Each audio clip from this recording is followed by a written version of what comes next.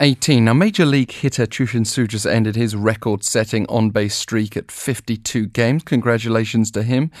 Clearly a career leader in his category among active players and setting a great example for other baseball stars rising in this country.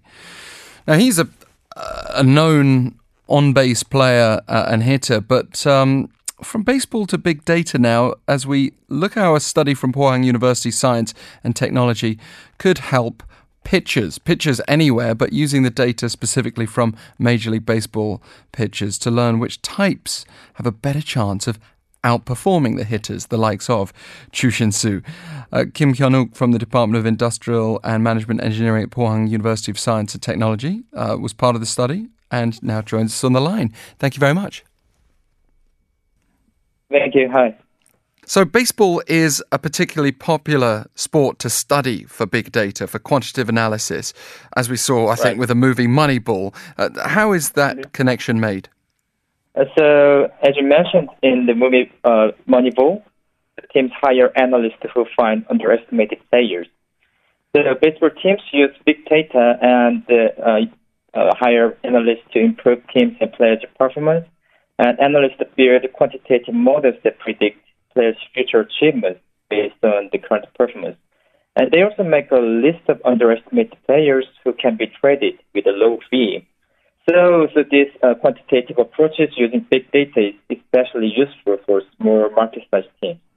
And moreover, recently, the players' microscopic movements are also recorded by cutting-edge video technologies. And so it allows us to observe in detail what happens during the game. So with this big data about the players' movements, we can estimate players' injury risk in the future and the importance of pitching uncertainty as we did in this research. And the research from Professor Jang Woo-sung that you took part in stemmed from the question of which type of pitcher has a better chance of winning. Can you tell us more about it? So it is well known that pitcher who throws high-speed fastball is more likely to get strikeouts from the batters. So they achieve better performance than pitchers who don't. Our question is then, how about the pitchers who throw multiple pitch types with the relatively low speed fastball? So how much do they contribute to teams' winning chance is our question. And how did you classify pitch types in your study, especially for those of us who are not completely familiar with baseball? So at each event, so when pitcher throws the ball, the pitch type is recorded in Major League Baseball database. So pitch type classification depends on the ball's initial point and the terminal point and the trajectory from pitcher to catcher. And pitch zone is the region where ball finally reached. So we used this pitch zone also to calculate the estimate the pitcher's uncertainty. And zone index from 1 to 9 indicates the area inside the strike zone, and from 11 to 14 is the outside strike zone. And we calculate the shared information between pitch type and zone to measure the uncertainty. So, for example, if a pitcher throws a curveball frequently at the bottom right of strike zone, then the pitcher has a higher certainty in pitching. Our assumption is that let's consider the case the batter meets pitcher of high uncertainty. So then batter is harder to predict which type of balls comes next and where it goes in strike zone. Thus, the batter only relies on his ability to track and hit balls. So it is a common assumption in baseball research is that higher pitching uncertainty makes batter to be in trouble. But your result was quite different. Can you break down for us why that was contrary to common belief? At first, we expect the pitcher of high uncertainty performs better than the pitcher of low uncertainty. But we analyzed the recent 10 seasons data, and we find uncertainty are not correlated with pitcher's performance. So that's quite different than we thought at first time. And it means that in Major League Baseball, the mixing pitch type and zone doesn't guarantee good performance. So this pattern is still observed after we classify pitchers by their A's, the most frequent pitch types. And the interesting thing is that for a few cases, there are tendencies that low uncertainty pitchers less allow hits and home runs. So it means that the pitcher who has powerful ace performs well even though batters can predict the pitcher's pitch type and zone in some sense.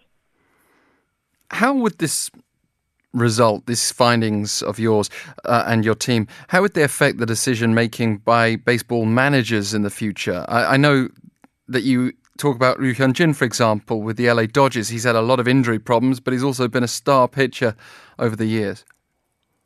Yeah, exactly. So we expect that it can help the managers to decide the starting pitcher rotation and lineup. So it's a quite complicated problems to decide the game schedules, and the managers would prefer the pitchers who have definite pitch aces to get a strikeout from the batters. And as you mentioned, so Ryu Hyun-jin, so he suffered from the injuries, and so he adopts the new pitch types in this season.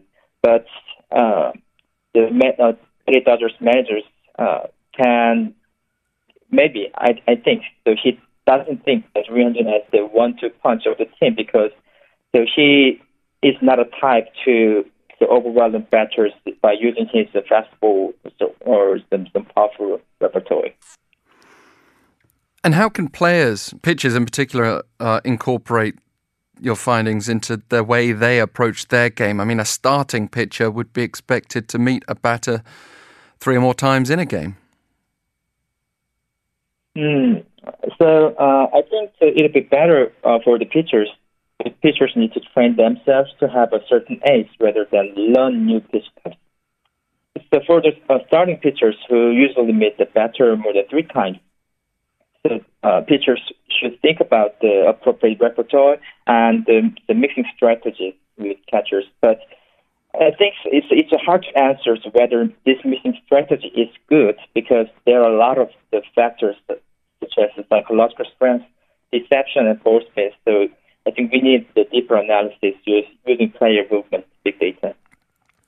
There are also some differences between baseball leagues, both in terms of quality but also styles. And you studied Major League players for this. What about expanding it to the KBO? Do you have plans to do that?